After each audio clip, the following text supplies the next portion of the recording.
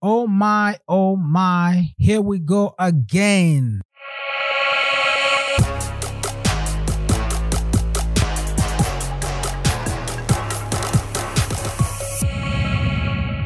Have you ever wondered why there is so many, in this day and age, so many representation of the LGBTQ on TV and in movies? Well, actually, I'm here to talk to you about that. So here's the thing. I found this article on Steven Crowder's website. It's called Loud with Crowder. Stephen Blake Crowder is a conservative comedian, American political commentator, and YouTuber. Now, he is a rough around the edges type dude. I don't know if he's a Christian or not. I can't speak to that, but I know he's out there. He's one of them guys. He has a lot of good things to say. But anyway, I found an article on his website, and it's written by Courtney Kirkhoff. I might be saying it wrong, but that's the name, Courtney K. She says, today, it seems Hollywood's primary mission, especially television, is to shove gayness wherever it may fit. It's getting tired. Namely, because it's being pushed by a tiny minority of militant gay activists in the gay community. I want to make this crystal clear. I'm not suggesting all gays are pushing for all gay characters in all TV shows or movies. I contend, like with most issues in our political climate, the gay agenda in TV is being shoved by a fraction of a percentage of the gay population. She went on to say down the road in her article, am I saying gays should have no representation in televisions or movies? Of course not. But Hollywood knows it can shape pop culture and perception, which is exactly what it is doing by portraying a disproportionate amount of characters as LGBTQIAIP. Contrary to what you push on TV, homosexuals make up 3.4% of the population, but make up 14% of films released in 2014. I can tell you in the year 2020, this number is actually up to, if not over 20%. Yet, they still complain about being underrepresented. I found an article on LifeSiteNews.com, and this article is titled, Data shows homosexuals hugely overrepresented on the big screen, but GLAAD says it's still not enough. The struggle must extend from the ballot box, the legislative chamber, and the courtroom directly to the hearts and minds of those who still harbor anti-LGBT prejudice, says the group's CEO. The struggle must extend from the ballot box, the legislative chamber, and the courtroom directly to the hearts and minds of those who still harbor anti-LGBT prejudice, says the group's CEO. Now, GLAAD, G-L-A-A-D, on their website, they say this. GLAAD rewrites the script for LGBT acceptance. As a dynamic media force, GLAAD tackles tough issues to shape the narrative and provoke dialogue that leads to cultural change. GLAAD protects all that has been accomplished and creates a world where everyone can live the life they love. That's their mission. That's what they do. That's their function. They rewrite the script for LGBT acceptance.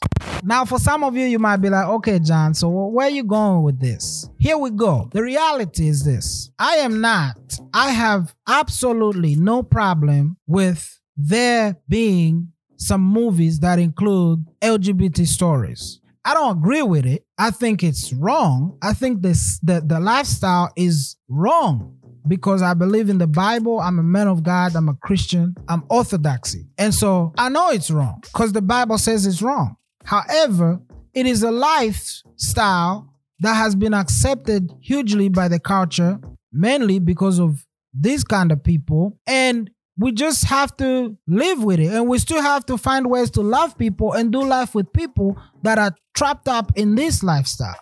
It's the same way with people who are sleeping with others without being married, who are cohabitating. It's the same way with people who are addicts. It's the same way with people who are doing different things that is not necessarily holy or godly or biblical even. We still have to find ways to do life with them and love them. So they're part of our life, and therefore they are part of our stories. And therefore, if somebody will write a story, will write a script, the script might include that story, that part of the story, because it's reality. However, these people are not looking for reality as we know it. Hence, postmodernism. They are actually looking to change reality. They're looking to impose this on you until you accept it. They want for you to accept it. Not just say, okay, yeah, we'll live with it. Everything I just said is unacceptable. Everything I just said to them is anti-LGBT. Up until the day I say, yes, LGBT is fine. LGBT is okay. It is okay even in God's eyes. God is fine. You can do what you do and still be a Christian. Until the day I said that, which is never going to happen. But if it's never going to happen, then I'm never going to stop being anti-gay according to them.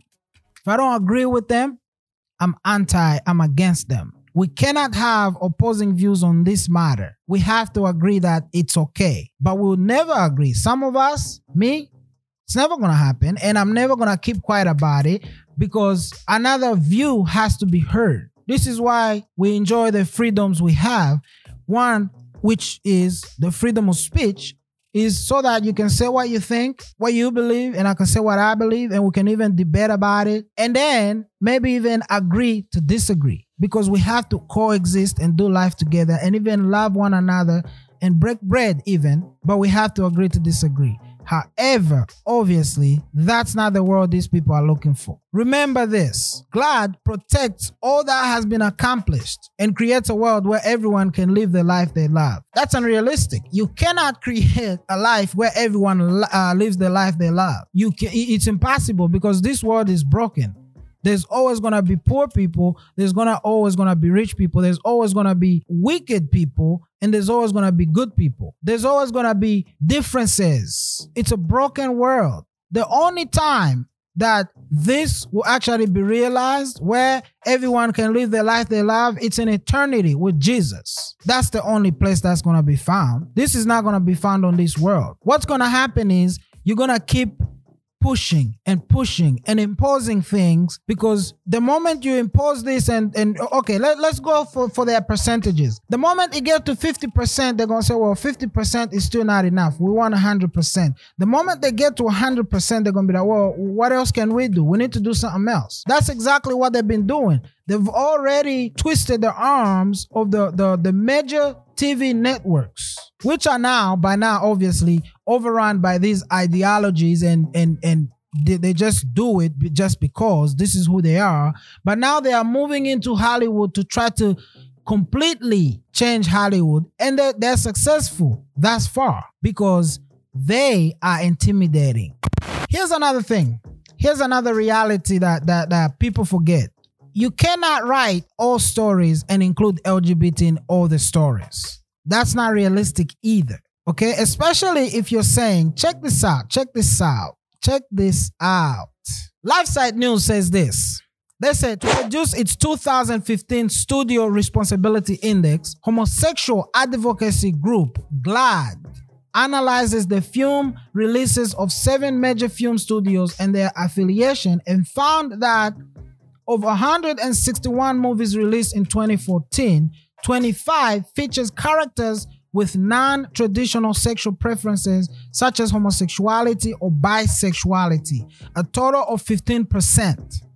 The major film studios were more likely to feature a gay character. Nearly 18% of their films did so, compared to just 11% of those released by their smaller indie-style affiliates. Considering a recent Gallup poll found that only 3.4% of the US population identifies as homosexual, lesbian, bisexual, or transgender, the number of films featuring homosexual characters would seem to be inordinately large. Yeah, very, very large. Because if you have 3% of the population and you have 15% of the movies doing some kind of representation of LGBT, something sounds fishy. Something is a theme here. There's a theme. Now, remember, GLAAD actually is committed to rewriting script Not only that, their CEO has said, as I already read, the struggle must extend from the ballot box, legislative chamber, and the courtroom directly to the hearts and minds of those who still harbor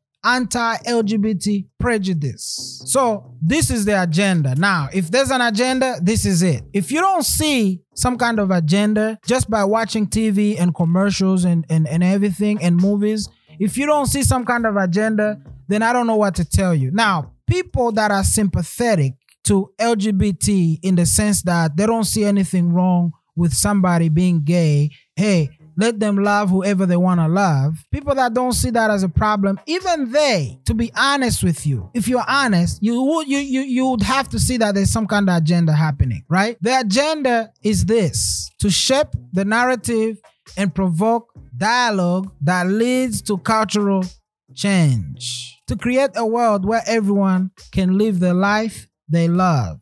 They want to change the culture to create this world, this heaven. Impossible. Not gonna happen. You know what's gonna happen? They're gonna keep wanting more and more and more and more and more. Why?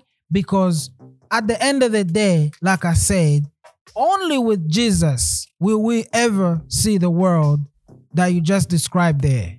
Only in heaven, only in the new heaven and the new earth is where everyone will live the life they love. Not on this side of eternity. And we have to confront this head on. Brother, sister, I love you. I care about you. I really do. And I'm saying all this because I care. And because I care, I'm willing to risk you probably not ever coming back to watch any of my content, or you demonizing me and asking YouTube to take down my channel. I'm risking all that to tell you that I love you. I care about you. That's why I'm speaking up. A life outside of Christ, a life without God is empty. And this is an empty hole that you can never ever fill with anything. I don't care. You could change all the TV shows and all the movies and all the billboards and everything to reflect LGBT. It's never gonna be enough. GLAAD, the people at GLAAD, trust me, I don't care what you do. It's never gonna be enough. You may succeed changing the culture. You have so far. And that's why actually they say that they protect all that has been accomplished. They have accomplished a lot. This is a struggle for them. I was researching this for my school paper that is been going on since the late mid-60s. They have fought. They have done all kinds of things to get their way. And now in our generation, we're seeing them actually having their way after fighting for many, many years. However, it's never going to be enough. It's not. I can promise you, at the end, you'll get there and you realize it was all for nothing. Because without Christ, it's all for nothing. Jesus said, without him, you can do nothing. Everything is futile. Everything is pointless. Everything is vanity. So let the record show that I don't mind some stories including LGBT.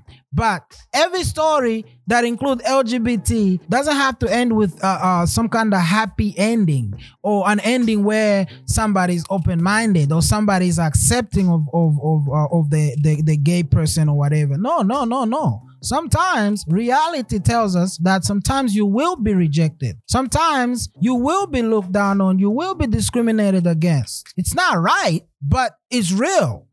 Now, for us who are Christians, obviously, we don't believe in this thing. And the story, rightly told, authentically told, says, yes, the people that are Christians do not accept us, in the sense that they do not accept our lifestyle.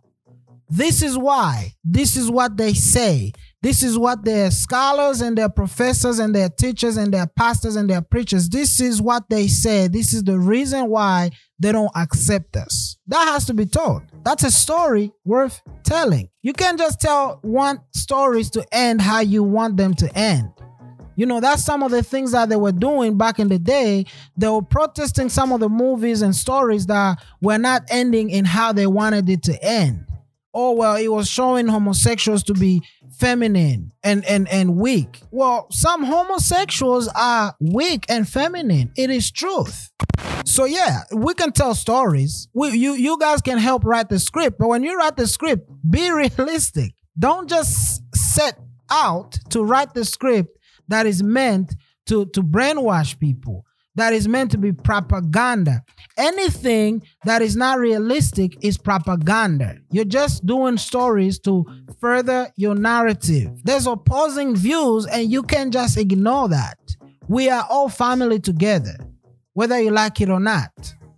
We don't agree. And we have to sometimes agree to disagree and move on.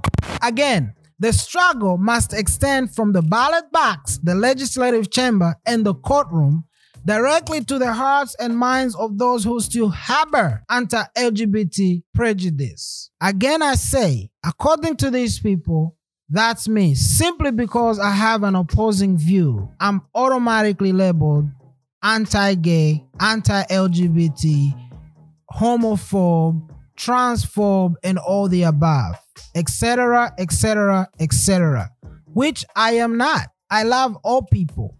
Everybody I meet, I treat them equally. If you treat me with respect, I'll give you respect back. It doesn't matter if you dress like a woman and you're a man, clearly. Of course, I'm going to appear a little bit uncomfortable at the beginning, but eventually I catch on. How do you get to the hearts and minds of those who still harbor anti-LGBT prejudice? Is by rewriting scripts, like they say, making sure, sitting in studios and these offices, TV stations, making sure these writers that are writing scripts for us to watch on TV are doing what they want. They don't play games. And so far, they have been successful. And part of their success is thanks to the body of Christ. It's thanks to those who are hiding. It's thanks to those who doesn't want to speak up. It's thanks to those who are afraid of being looked down on. It's thanks to those who want to be left alone. It's thanks to those who want to protect their worldly possession. Therefore, they don't want to say anything that can implicate them. It's all on all of us. Trust me, it's on the whole church. I'm only 34 years old. These people have been working way, even probably before my parents were born. The church went to sleep at some point. The church took their eyes off of what's important and focused on what was less important. Anyway, my name is John Lushemeza. I just wanted to put this out there just to let somebody know that, hey, it's time. It's time. When this year started, we said it's time to wake up. It's time for the body of Christ to wake up. Stop playing games. All these things you see today, pandemic, government shutdown, everything. Well, guess what? It's a wake-up call for the body of Christ. This year, surely this year is unique from any other year. This year is different. If we come out on the other side, doing the same things we were doing on the other side, guess what? Shame on us. Shame on me. Shame on you if we don't get up and go to work. If we don't get up and really get busy, shame on us. That's all I have to say. Have a good day.